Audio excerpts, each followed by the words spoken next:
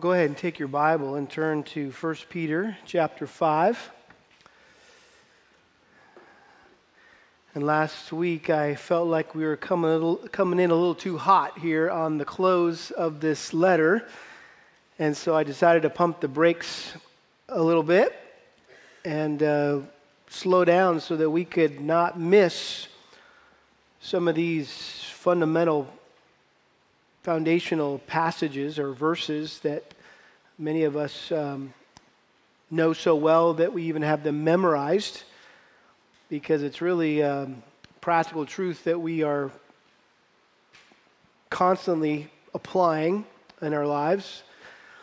And so last week we looked at verses 6 and 7 about casting all of our cares on the Lord because He cares for us. And this morning we're going to look at verses 8 and 9. So go ahead and read them with me. 1 Peter chapter 5, verse 8. Peter said, "Be of sober spirit, be on the alert. Your adversary, the devil, prowls around like a roaring lion seeking someone to devour. But resist him, firm in your faith, knowing that the same experiences of suffering are being accomplished by your brethren who are in the world." God, I know that Satan hates it when we talk about him, when a preacher exposes him for who he is and what he does. And so I pray what Paul prayed in 2 Timothy, that you would stand with me and strengthen me, so that through the proclamation of your word, that your will would be fully accomplished, and that you would rescue me out of the lion's mouth for your glory and for the good of this body today. We pray this in Christ's name. Amen. Well, C.S. Lewis, the illustrious professor who served at not just Oxford but also Cambridge, was one of the intellectual giants of the 20th century, one of the most influential writers of his day, whose more than 30 books has attracted a vast audience. His book, Mere Christianity, is a classic. I'm sure many of you have read that. He's best known for his children's series, The Chronicles of Narnia. But one of his most genius novels, not as well known, is called The Screwtape Letters. Anybody ever read The Screwtape Letters? Okay, good. It's a collection of letters written by Satan's senior assistant, Screwtape, to educate a novice demon named Wormwood in the strategies that he should use to damn the soul of a young man who he had been assigned. And this is what C.S. Lewis said at the beginning of the Screwtape Letters.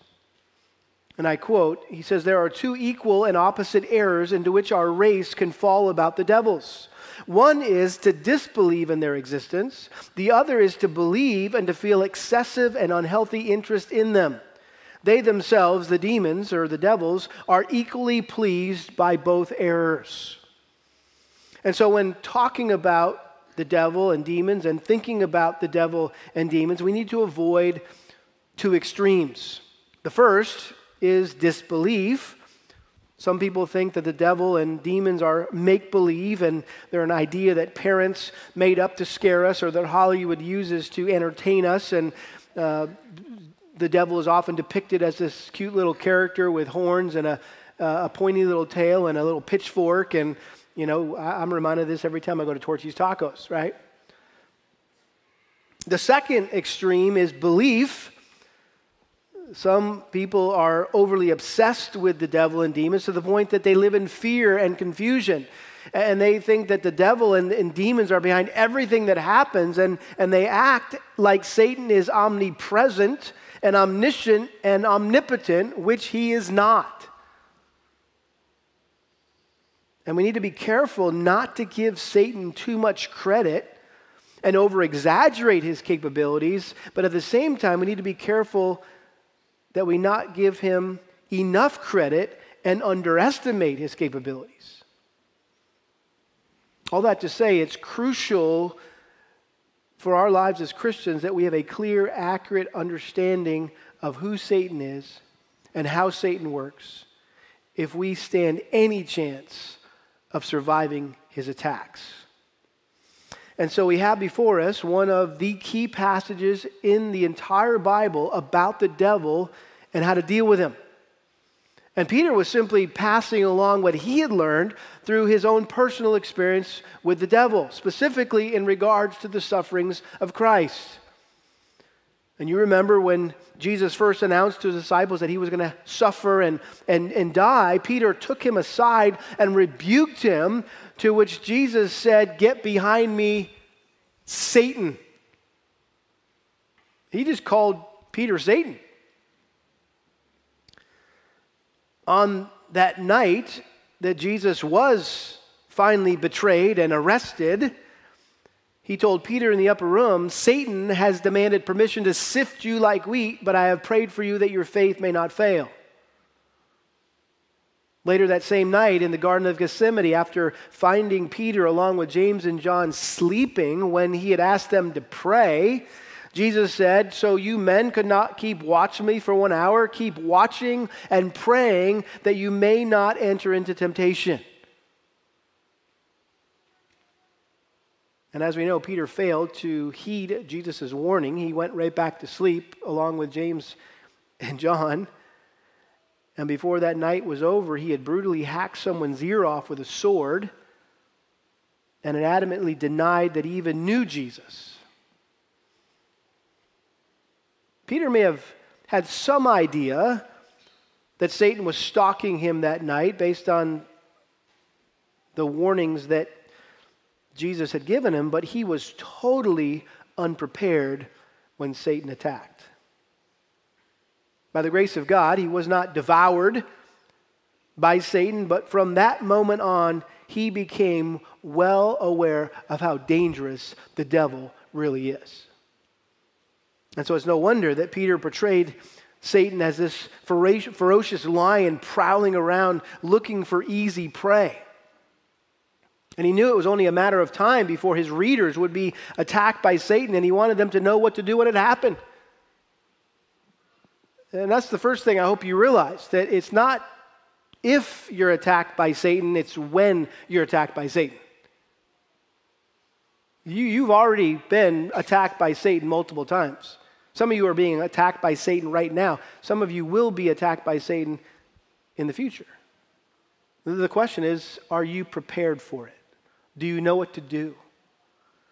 And so here in these two verses, Peter laid out 3 strategies for surviving satanic attacks. 3 strategies for surviving satanic attacks. I've got an interesting book in my office. It's not a theological book. It's just more of a fun reading book. It's called The Worst Case Scenario Survival Handbook, Expert Advice for Extreme Situations. Some of you are familiar with that probably. There's a game, I think, as well. But this book provides step-by-step instructions on how to escape quicksand, how to land a plane if the pilot dies and you got to land that sucker yourself, how to survive a shark attack, and of course, how to survive a lion attack. And the point of the book is knowing what to do if we ever encounter one of these situations could save our life.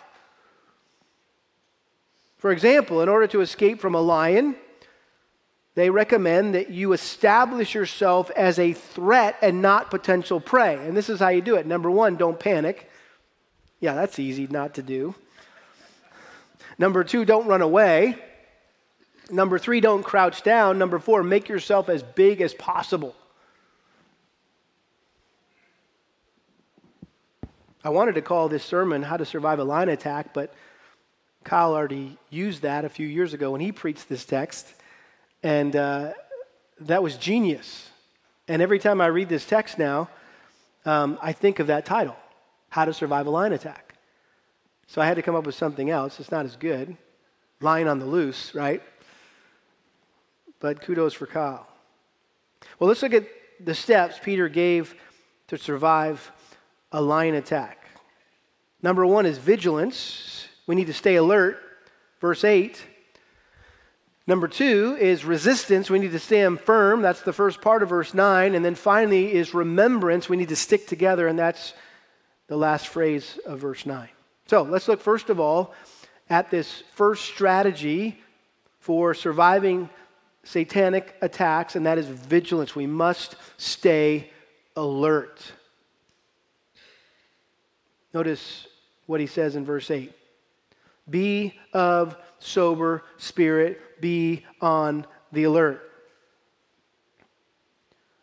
Which, by the way, if you were here last week, that is a abrupt transition, to say the least, because we were just in a very calming mode here. Peter was in a very calming mode, telling us to cast all our anxiety on him because he cares for us.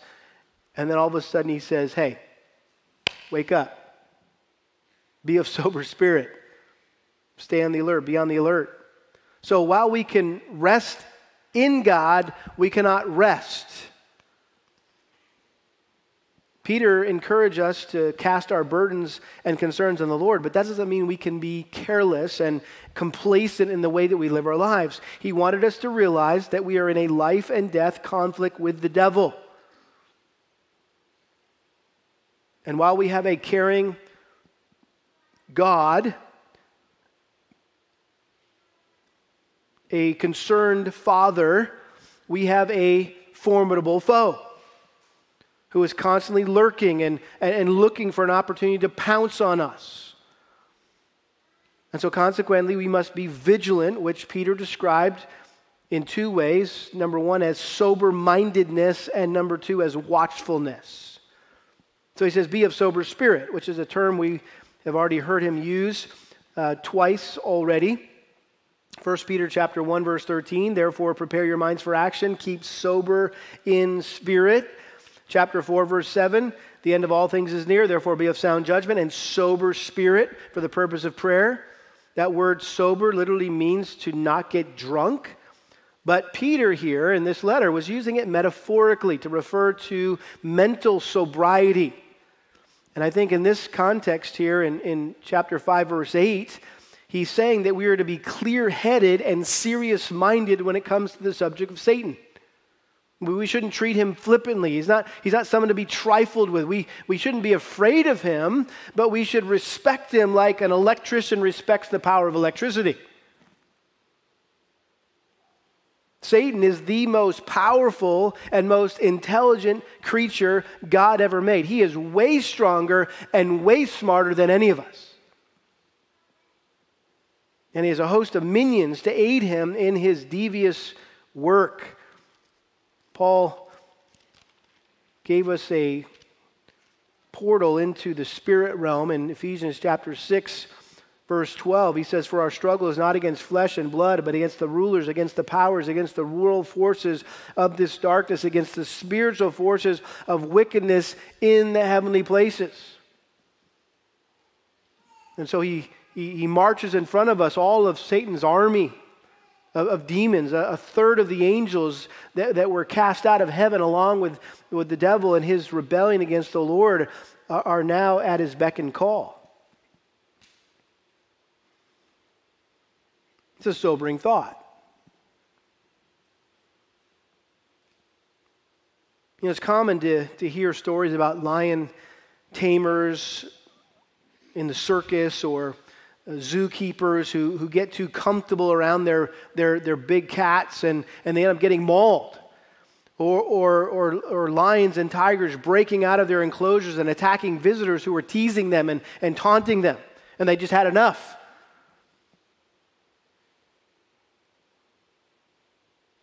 And again, we should be sober-minded when it comes to thinking about Satan. And this first command, along with the second one, be on the alert, are a call for immediate and continual action. This is something we need to do right now. Right now. You got to do this. Sober up. Wake up. Be on your guard. And this is not something that we can just do momentarily or from time to time, but this is something that we have to do constantly, round the clock, 24/7, 365 days a year. We need to be on the alert. We need to remain on high alert at all times. We need to always stay awake. We need to be watchful. We can't ever slack off. We can never let our guard down. We need to constantly be vigilant. And so Peter was encouraging here an attitude of alertness and readiness, just like Jesus had exhorted him and James and John in the Garden of Gethsemane when he said, watch and pray. Why? Why are we to be of sober spirit? Why are we to be on the alert? Peter goes on, he says, your adversary, the devil, prowls around like a roaring lion seeking someone to devour. He uses two titles here for Satan.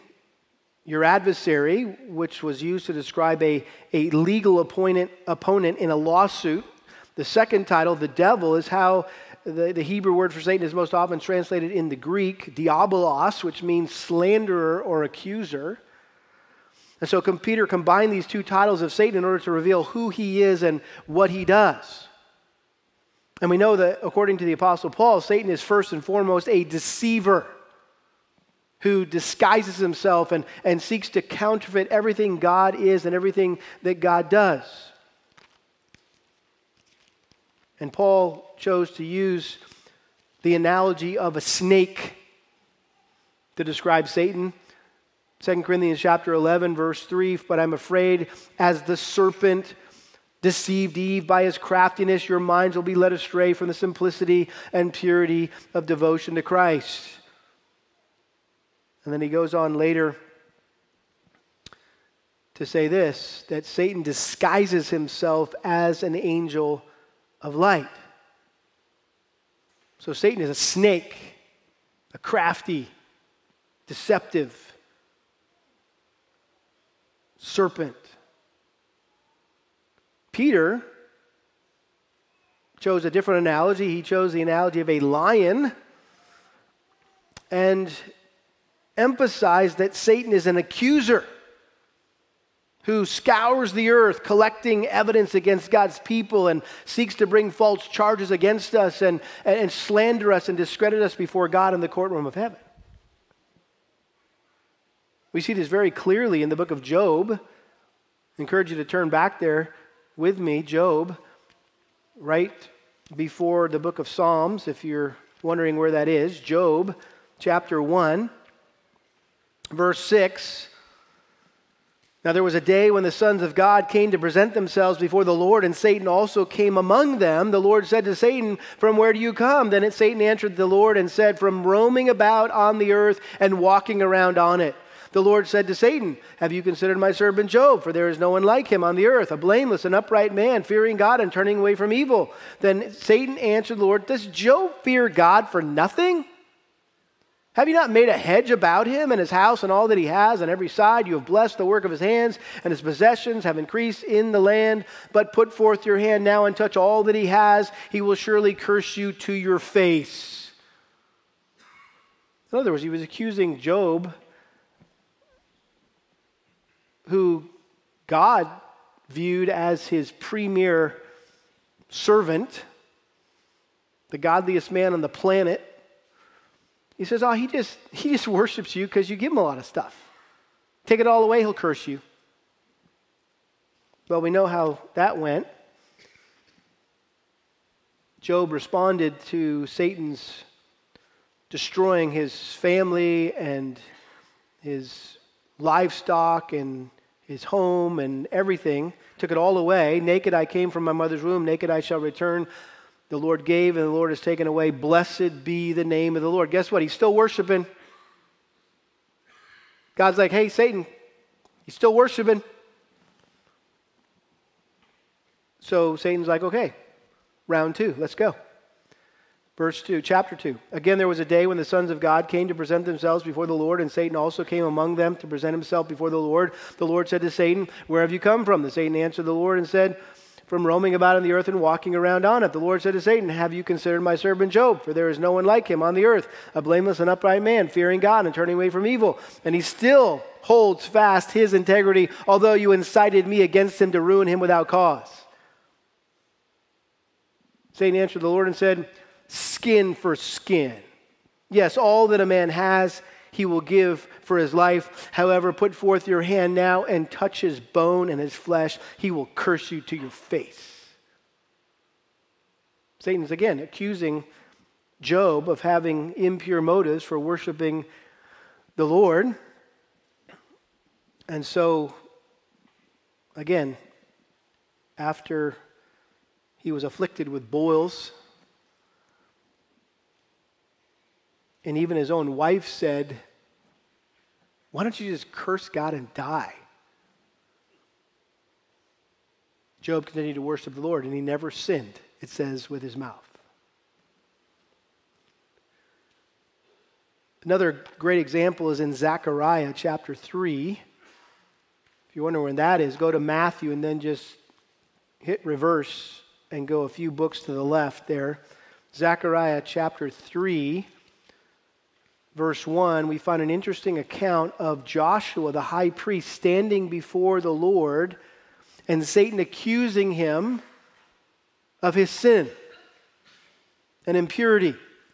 Zechariah chapter 3, verse 1, then he showed me Joshua the high priest standing before the angel of the Lord, and Satan standing at his right hand to accuse him.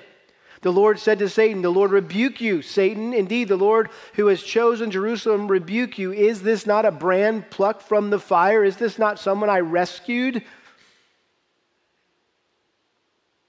Now Joshua was clothed with filthy garments and standing before the angel.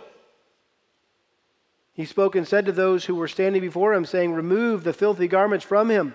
Again he said to him, "See, I have taken your iniquity away from you and will clothe you with festal robes." Then I said, "Let them put a clean turban on his head." So they put a clean turban on his head and clothed him with garments while the angel of the Lord was standing by him. It's a beautiful picture of how we as sinful beings who Satan has every reason to accuse, he's got plenty of trash that he can bring before the Lord. He's got plenty of stuff on us, if you will. And yet, Christ says to the Father, "Look, they're clothed in my righteousness."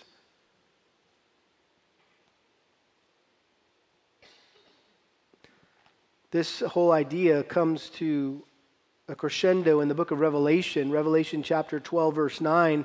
It says, "The great dragon was thrown down, the serpent of old, who was called the devil and Satan, who deceives the whole world. He was thrown down to the earth, and his angels were thrown down with him. Then I heard a loud voice in heaven saying, 'Now the salvation and the power and the kingdom of our God and the authority of his Christ have come, for the accuser of our brethren has been thrown down, he who accuses them before God day and night, and they overcame him because of the blood of the Lamb.'"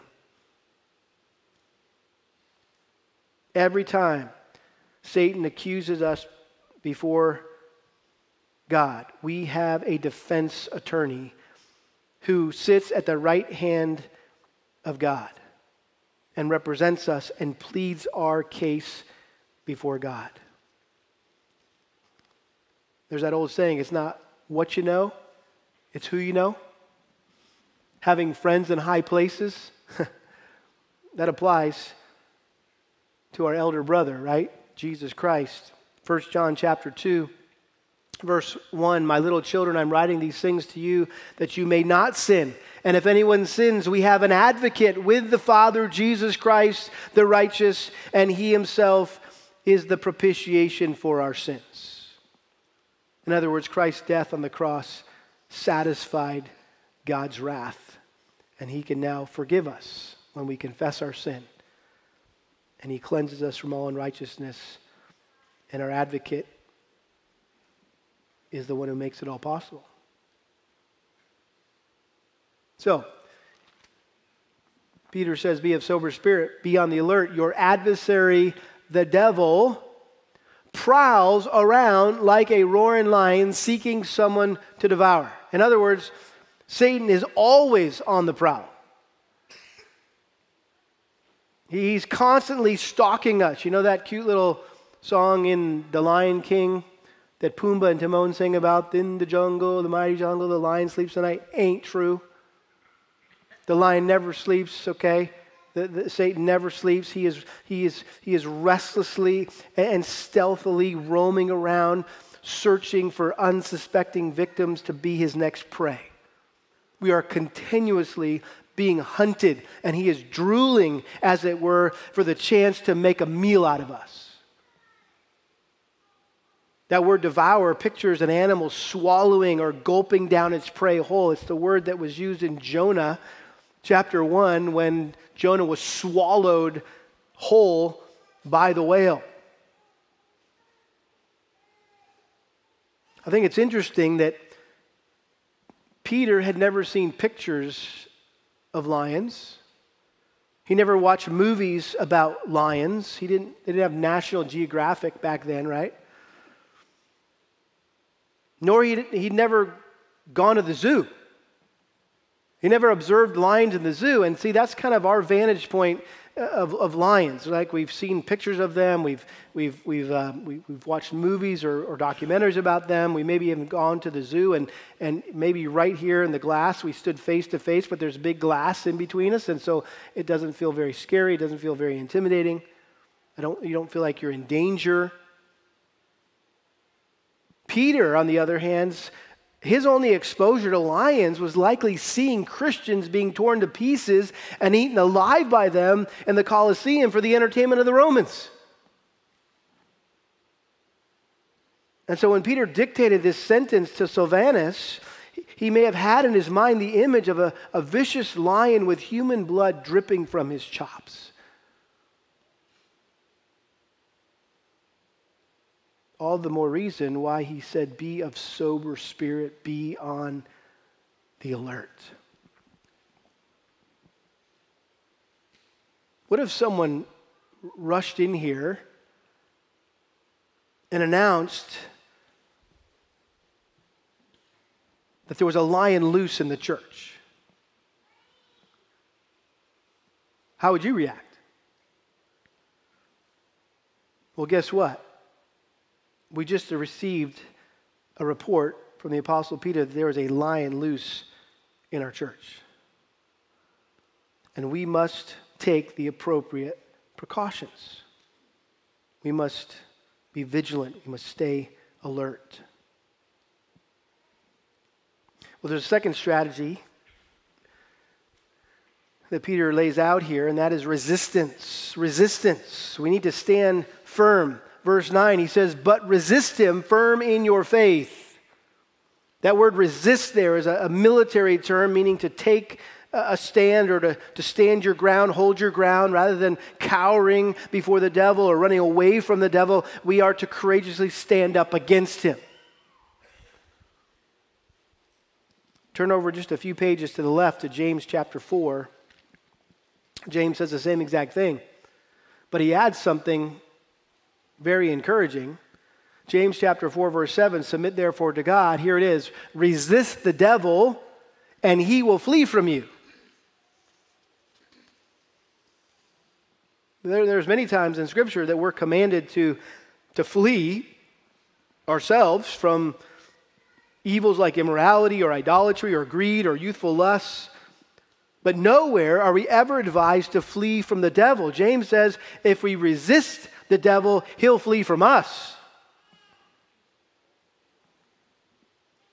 When you think about how Satan stalked Jesus in the wilderness for those 40 days, looking for just the right moment to attack, but when Jesus resisted him and stood firm on the word of God, he eventually fled. Matthew chapter 4, verse 11 says it very simply, then the devil left him. But then it says, until another opportune time. So don't think, oh, one and done. Glad that's over with. No, that was practice for the next time.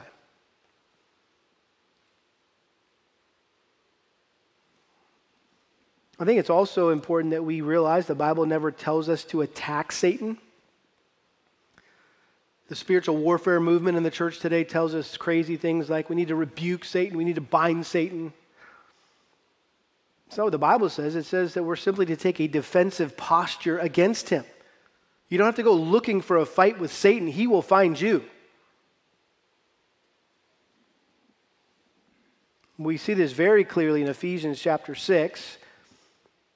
Ephesians chapter 6, turn there with me. Ephesians chapter 6, verses 10 through 14. And this is the classic text on the armor of God. We should be familiar with it because we covered it this past summer in detail. But I just want to remind you of what Paul said here.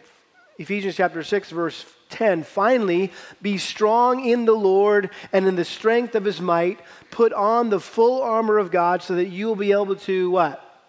Stand firm against the schemes of the devil. For our struggle is not against flesh and blood, but against the rulers, against the powers, against the world forces of this darkness, against the spiritual forces of wickedness in the heavenly places. Therefore, take up the full armor of God so that you'll be able to resist, there it is, in the evil day, and having done everything to stand firm. And one more time for the hat trick, verse 14, stand firm. 3 times. He tells us to stand firm. And Peter and James don't tell us specifically how to resist Satan, but Paul did. And I think the following verses about putting on the armor of God, I think serves as a good commentary on what it looks like to resist Satan, to stand firm against him. And so really resisting the devil involves putting into practice the basic biblical principles for living the Christian life. And if you remember, that's what we learned as we studied this passage, and we went through each piece of armor individually, one at a time, that really they simply represent all the biblical principles in the Scriptures for living the Christian life that we need to apply, that we need to put into practice to resist Satan and to stand our ground against Satan. So I encourage you perhaps to go back and listen to that series. It's called Battle Ready, and it's on our website. Especially if you've never heard it before, it would really fill in the gaps for this message today. But back in Peter, notice he says that we are to resist him firm in your faith. Remain solid, stable, steadfast, like an immovable boulder. Be rock solid in your faith. No matter what Satan throws at you, don't question the faith or deny the faith or fall away from your faith or, as so many seem to be doing today, deconstruct your faith. Don't do it. Don't go there. The word faith there is probably better translated the faith. Be firm in the faith, referring to the Christian faith, that the body of revealed truth contained in Scripture that we as Christians believe and have fully committed our lives to follow and obey. Jude mentions it in verse 3. Jude 3, beloved, while I was making every effort to write to you about our common salvation, I felt the necessity to write to you, appealing that you contend earnestly for the faith which was once for all handed down to the saints. Peter, in verse 12, and just 3 verses later, says, through Silvanus, our faithful brother, for so I regard him, I have written to you briefly, exhorting and testifying that this is the true grace of God. Stand firm in it. Stand firm in what? Stand first in the true grace of God. What's the true grace of God? It's everything he's been talking about since chapter 1, verse 1. So the book of 1 Peter. We talked about it's a pocket guide for pilgrims. It's like this little compendium, this little, compressed, concise handbook or guide for living the Christian life. So, and he describes it here. He summarizes it by simply calling it, what you've just heard, what you just got done reading, is the true grace of God. Stand firm in it. And so we need to have an unwavering, unyielding commitment to all the great truths about who God is and what he has done for us in Christ that Peter described throughout this letter. And most of all, we must firmly believe that Christ disarmed and defeated the devil through his death and resurrection.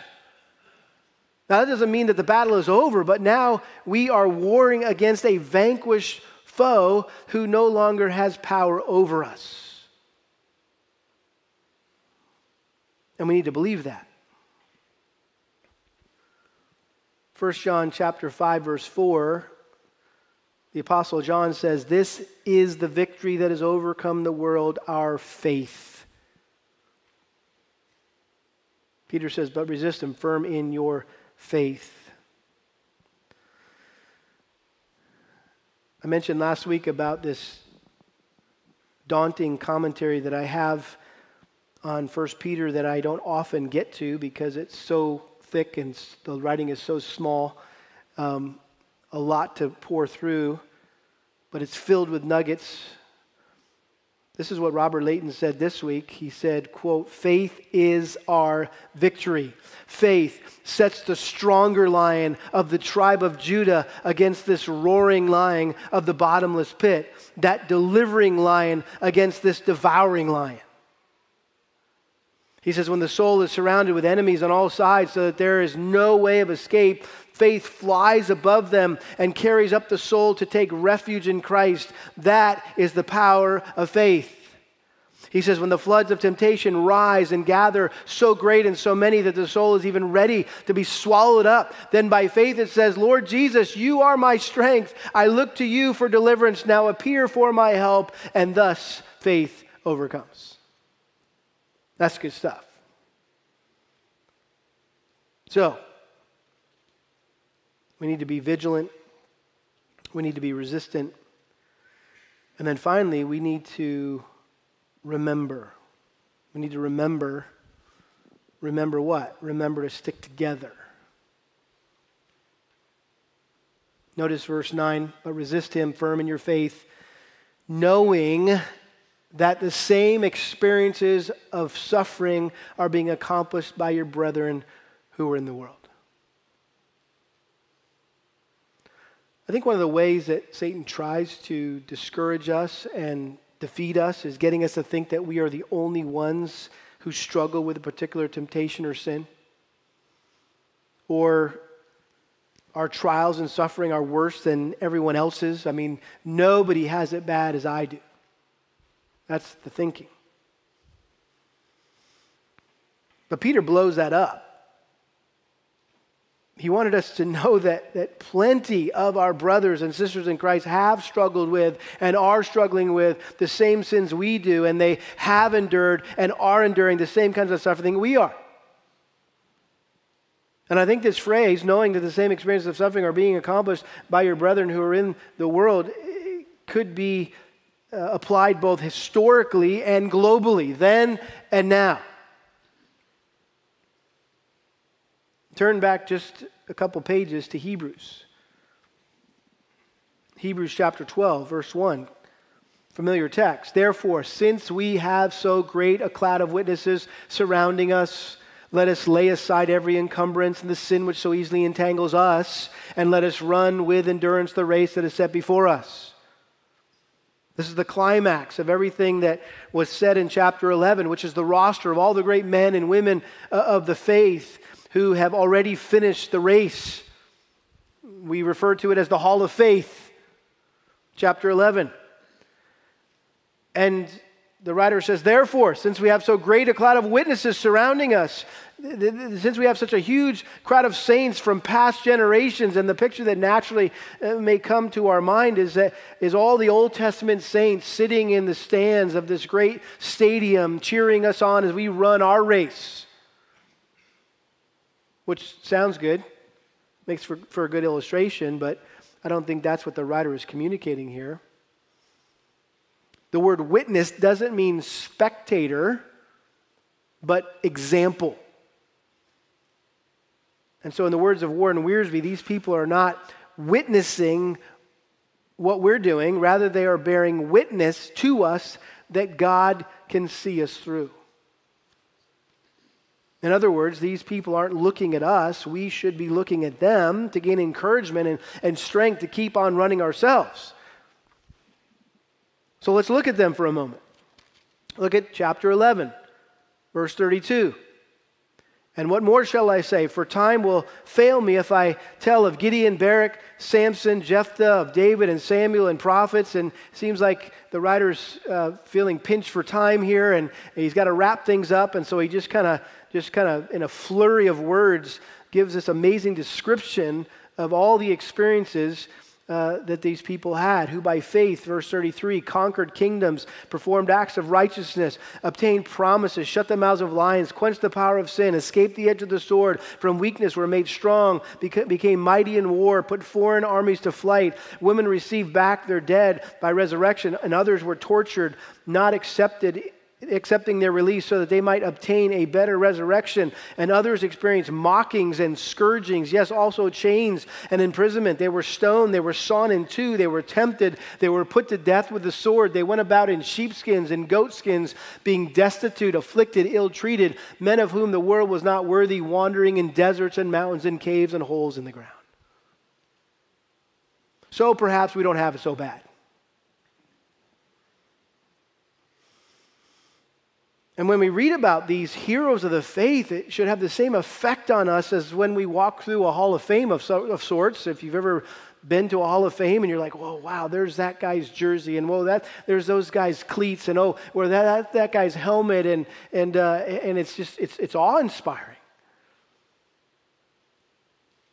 And so when we consider all the incredible things that these people from the past experienced, all the things they had to endure, all the ways that God protected them and provided for them, all the ways that God used them, we should be inspired that no matter how long or lonely the road may seem, as Swindoll put it, it is a road beaten hard by the footsteps of saints, apostles, prophets, and martyrs. Many have traveled this road before us, and many are now traveling this road with us. 1 Corinthians 10:13, I think one of the most encouraging verses in the whole Bible. 1 Corinthians 10:13, Paul said, no temptation or trial, the word parosmos there is interchangeable, so let's get the full bang for our buck here. No temptation or trial has overtaken you, but such as is common to man. Paul promised that God will never single out and allow us to experience some kind of special or unique temptation or trial that no one else has ever had to deal with in life. We should never think that we're the only ones in the entire world who are going through what we're going through. I'm sure if we went around the room this morning and just kind of shared some of our struggles, maybe some of the things that we're suffering right now, maybe some of the temptations that we're struggling with, we would be amazed at the similarities. Like, whoa, I didn't know you struggled with that. I struggle with that. I didn't know you went through that or that happened to you. That's what I'm going through right now.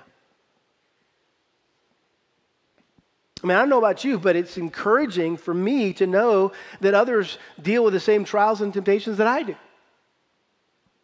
And I try to leverage that at times in counseling. For example, I'll sit for a half hour, 45 minutes if I've got an hour with someone, and I'll let them just talk and tell me why you're here. Tell me what is concerning you. What is the problem that you'd like some help with? And I just let them talk, and so they tell me, and so when they're kind of done sharing all that, typically my first response is, you know what, I'm encouraged. And I often get a strange look, a furrowed brow, like, have you not been listening for the last 45 minutes? Where were you when I was dumping all this garbage out about our marriage or about whatever? I'm saying, well, you know what, I haven't heard anything today that I haven't heard before. There's nothing new or different about your situation. And in fact, I've struggled with the same thing. In fact, Kelly and I were just dealing with that same thing last night.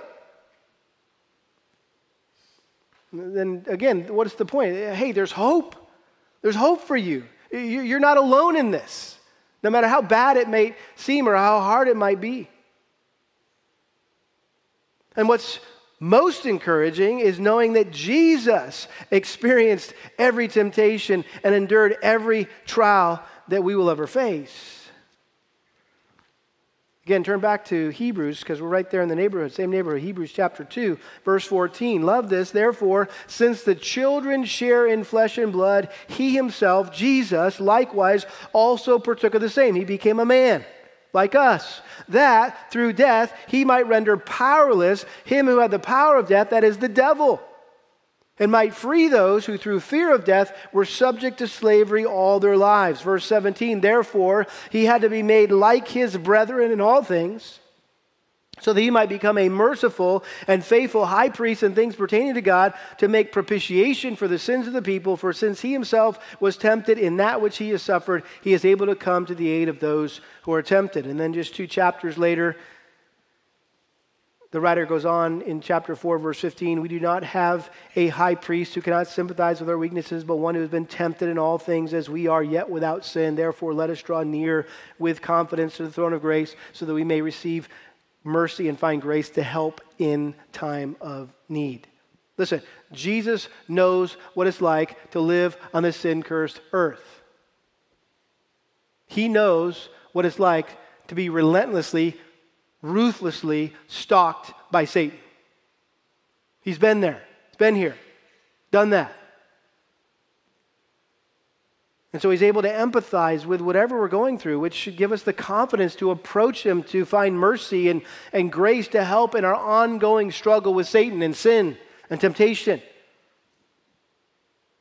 And again, the fact that other Christians throughout the world, from both the past and in the present, face the same temptations and endure the same trials as we do, and have experienced victory over them, should strengthen our resolve to continue to resist the devil and stand firm in our faith. And in fact, to give in to Satan or to give up in our battle against Satan is to fail our fellow believers all over the world who remain faithful in the midst of far worse suffering and persecution. Suffering and persecution is part of our calling as Christians. Get used to it. Paul said it this way in Philippians chapter 1, verse 29, for to you it has been granted for Christ's sake not only to believe in him, but also to suffer for his sake, experiencing the same conflict which you saw in me and now here to be in me. Do you see that? There's solidarity in suffering.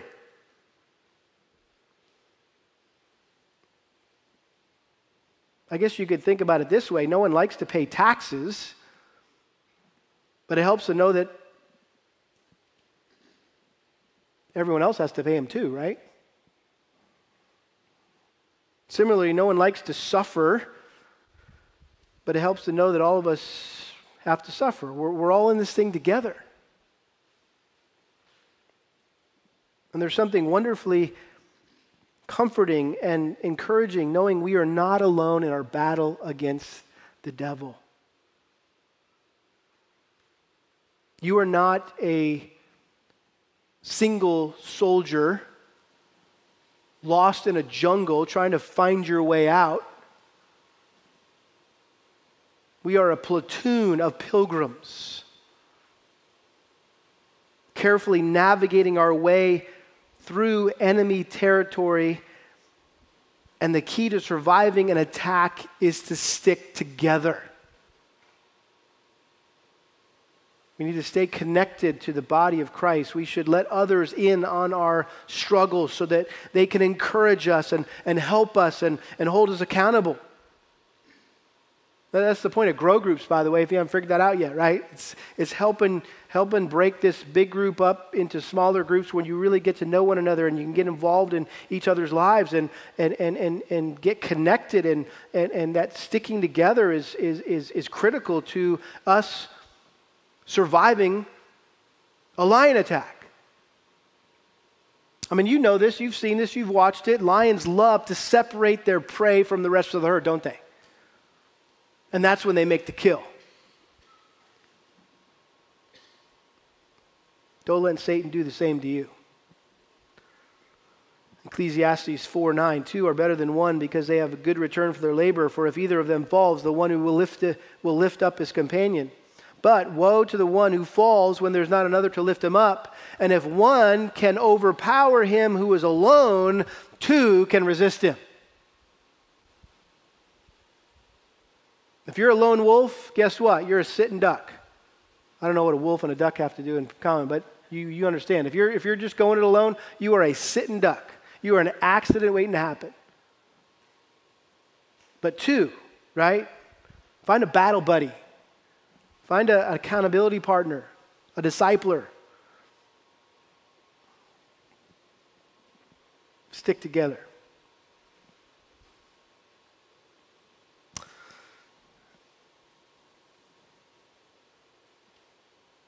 There is a lion on the loose. But we need not fear because that lion is chained. The reformers like to say that about the devil, he's God's devil. He's God's devil. And that was their way of saying that God keeps Satan on a short leash in order to protect us from his ruthless, relentless attacks. And he has divine limitations. He can't just do whatever he wants, to whoever he wants, whenever he wants. He needs to ask God's permission. We saw that in Job. We also saw that with Peter. As I was meditating on this text this week, I was reminded of a section in the Pilgrim's Progress by John Bunyan. You may remember this if you've read this. As Christian was approaching the beautiful palace, he had to pass through this narrow passageway, and he saw two ferocious lions standing on either side of the path. And he got scared. And he thought about turning around, and rather than getting eaten alive by these lions. But the porter of the palace, whose name was, you ready for this? Watchful. You gotta love Bunyan, man. Watchful, said, quote, "Fear not the lions, for they are chained, and are placed there for trial of faith, and for discovery of those that have none. Keep in the midst of the path, and no hurt shall come unto thee." They're simply there to test your faith.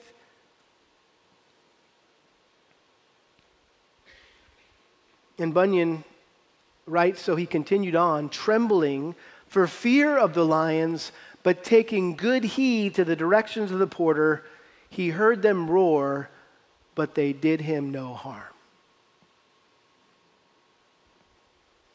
You may hear Satan snarl and roar, but he can never devour you, or any pilgrim for that matter, who stays on the proper path and who heeds the directions of our porter, Peter. Let's pray. Father, thank you that Satan is a defeated foe, that we have an advocate at your right hand right now who defends us against Satan's accusations. Forgive us for not always staying alert and remaining vigilant and falling prey to the devil. I pray that you would help us resist the devil and remain firm in our faith in total dependence on Jesus Christ. We pray this in his name. Amen.